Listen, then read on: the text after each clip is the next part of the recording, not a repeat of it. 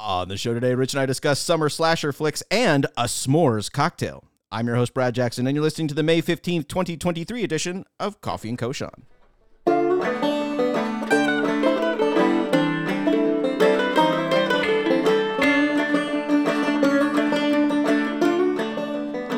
So, Rich, it is that time of year. The summer movie season is upon us. I recently got to go see the third Guardians of the Galaxy movie, and I highly recommend it. If you have not seen it, go see it. Although I will warn you, if you are a animal lover or you have your kids with you, it could be a little rough at certain points, but very, very well done. But one of the other great things about summer movies is the summer slasher flick. And this is one of my favorite things to sit down, have some popcorn, watch on a Friday night. Particularly if it's like a rainy, stormy kind of summer night. Great to pop in a slasher flick. And the thing is, you have so many to choose from. You can go totally old school, like Texas Chainsaw Massacre, or you can go like 90s era where you have I Still Know What You Did Last Summer, or you can go TV version where you have Stranger Things, particularly like that season. Was it season 3 or whatever, where it all took place around 4th of July and it was at the mall and everything. That's another great route you can go.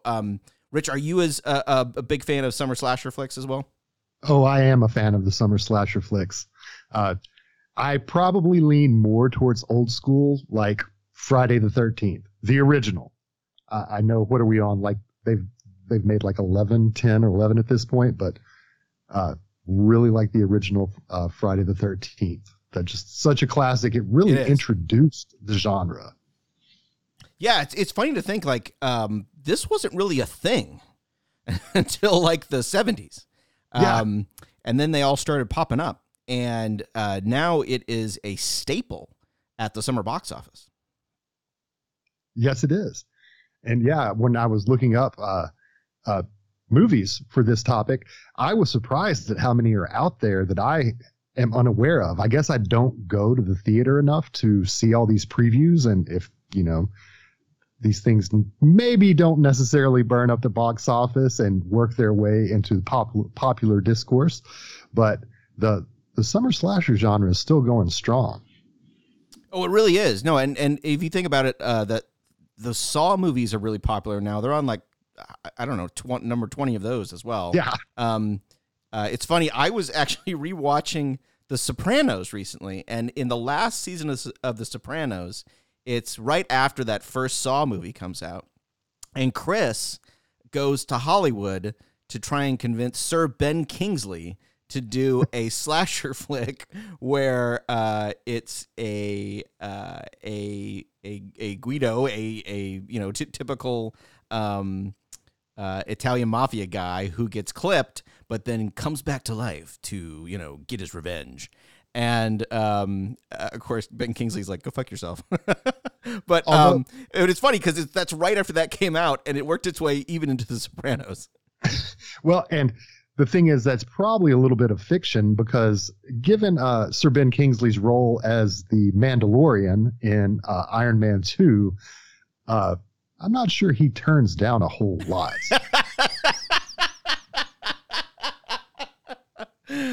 Fair point. Fair point.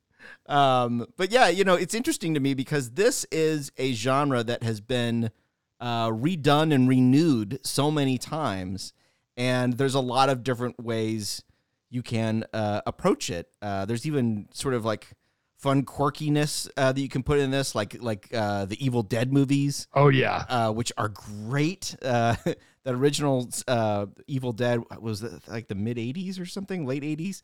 Yeah, with Sam Raimi. That is a great movie. That's tons of fun. We used to watch that at sleepovers in high school. That was just tons of fun to watch.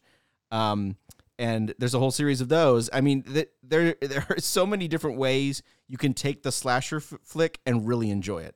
Yeah, and it's one of those experiences that's kind of remained constant for decades upon decades now is kids still go to summer camp. Of all the things that have changed over time, summer camp remains, and we all remember being younger and sitting around the fire, maybe roasting some marshmallows or whatever. And, there are noises in the woods and this and that. And it's just it leaves you feeling more vulnerable. So that's a reason that the genre can be used in so many different ways, because it's, even though most of us are not going to be murdered by a psycho wearing a hockey mask, we can relate to that unease of being out in the cabin at summer camp and not knowing what's going to happen.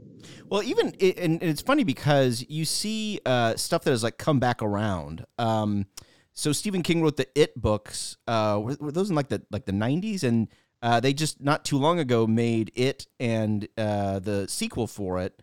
I think the original It that they redid recently was in 2017 or 2016, somewhere around there. And they also did another one just a couple years ago. Those are great, and a little bit different tweak on it. But that's the thing that I like about this, is that there's so many different ways you can go with a summer slasher flick. And you're right, there are some that still focus around the whole idea of summer camp, which amazingly enough has not died off. And it's still a thing. And so it's a great little trope to use for all these films. Yeah. And then people can get creative with it, like Cabin Fever, the Eli Roth film. I think it was 2002, maybe. And where instead of a killer stalking these, they're always super amorous teens or college students off, romping about in the woods. It was a flesh-eating virus. So it turned them all against one another because who's infected and not sharing it. So it was almost, like bringing in some of the zombie, like the Day of the Dead, the George Romero style of have you been bitten? But in this case, there was no bite to conceal or anything. So everybody's just turning on one another because of this flesh-eating virus that they stumbled upon when they went to their cabin out in the woods. Well, and here's the thing that one of the other things that makes this popular. Not only do people like to go see these, but Hollywood likes to make these because they are often very inexpensive to produce. They don't involve a great amount of CGI. It's not like every shot involves adding dragons or something to it or lightsabers, right? I mean, it's a fairly cheap movie to make. You generally have like one star, but a lot of the kids in the movie are usually people that they've found for the film, or people who are maybe getting into acting because they used to be singers or something along those lines. And so they're cheap to make, and they make a lot of money at the box office because people like to see these, whether that's in the U.S. or it's in Europe or where have you. These are popular films for everybody to go see and enjoy. Yeah. And to your point about the cheapness, because you can really go on location because you just need to find, an abandoned outdoor area or whatever to set up and shoot. And so you don't have to use all the CGI and everything. Although I'm going to throw a bit of a curveball. It's not a slasher at all. One movie, and I'm sure we've discussed it before, that can sometimes fall under the broader umbrella of the summer slasher flick is Jaws, which was a very labor-intensive movie to make. But that's another one, a great one to enjoy this summer when you're out and about and want to add a little extra terror to, maybe you're going to the beach. Scare yourself a little bit before you go. We've talked about Jaws before. Jaws is one of my favorite movies. It's one of those movies that you can rewatch 100 times and still enjoy it. It never gets old. It is older than probably half the people listening to this show, and yet it still is good. Time and time again, it's still good. And if you go down that route, another great movie along the same lines is the original Jurassic Park, which also came out in the summer. That's one of, it's a movie where dinosaurs are chasing you and killing you instead of perhaps some crazed guy with a chainsaw. But, and again, that movie holds up. I mean, that came out in 94, 96, somewhere around there. That movie still holds up to this day. That's a great other summer movie, that with, screams and jolts. I'll never forget. There's that scene in Jurassic Park where the kids are in the kitchen. And remember, that's when they figure out that the velociraptors know how to open door handles. Yes. And they hide themselves in the kitchen. They're like, oh, we'll be fine. They can't get in here. And then the velociraptors open the door handle. And I'll never forget, I was in high school, I guess, at the time. And we were all in that theater, first time watching that movie. And it opens the door handle, and like everyone like gasps. And I remember someone in the theater saying, "Oh shit!" It's like because you knew like it was all over now. Yeah, but that's another great one. It's sort of along those same lines. Yeah, although those door handles, I'm starting to develop an aversion to that style of door handle. I think I want all knobs. So I've got this rescue dog who's terrified of thunderstorms. And I normally drug him, but I was in the office the other day and I hadn't looked at the forecast, and I came home on lunch and I found him in my youngest daughter's bedroom where the door had been closed, but it has that type of handle on it. And he apparently figured out how to open it to go in there and hide from the storm, which since he got to Bambi, the teddy bear hamster, about a month ago, it was a much less disastrous incursion this time. But just in case any dinosaurs or Otter the dog, I think I'm going to switch away from that type of handle in the near future and put a regular knob on her door. That's smart. It's a lot harder for dogs to open knobs. Okay, so after you've seen your slasher flick and you want a drink, one of the things you often see being made in slasher movies, and everybody just makes in summer because they're fun anyway, is a s'mores. But what if you made a s'mores cocktail? And that is what Rich has this week. Rich? Yes. So in brainstorming about what to do with the vanilla vodka that I bought for the Boozy Butterbeer featured about a month or so ago, I started thinking about what if I made a toasted s'more cocktail. Oh, also the toasted ice cubes that we discussed the last time before we had to take a couple of weeks off. So I mixed an ounce of vanilla vodka, an ounce of chocolate liqueur, and put that over a smoked cube and topped it with some heavy cream. Half and half would also work. And it was surprisingly delicious. I mean, it's dessert in a glass.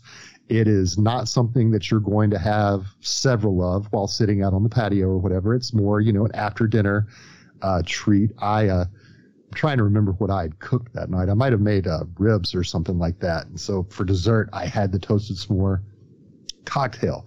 And although I opted not to, you could go even a little fancy on it if you want to impress people, and go ahead and crush up some graham crackers and put those around the rim of your glass before you make the drink. Well, I like that. Yeah, that's kind of a fun way to do that. See, like, little did we know that this vanilla vodka would come in so handy. Yes. So, I'm still in search of the third cocktail to make with it. I suspect it's going to become one of those bottles that I have for quite some time, but it's okay to have those bottles that you just have around when you never know. Like maybe at some point I'll be hosting one of those people who like to have a vodka and Coke, and they could have instead of vanilla vodka and Coke or something like that. I think we should try tiki drinks next. Yes. I have been looking at that very intensely. I would like to get into the art of the tiki, but I need to boost up on some ingredients first. But it does sort of have its own pantry. Yes. But I like that. The smoked s'mores cocktail. That sounds great. Okay, so that's what we got for you this week. You can watch a great slasher flick and then finish it off afterwards with a toasted s'mores cocktail. That sounds great. Yes. Sounds awesome. Yeah. All right, everybody, enjoy your summer. We will talk to you next week. Rich, thanks so much. All right. Thanks, Brad.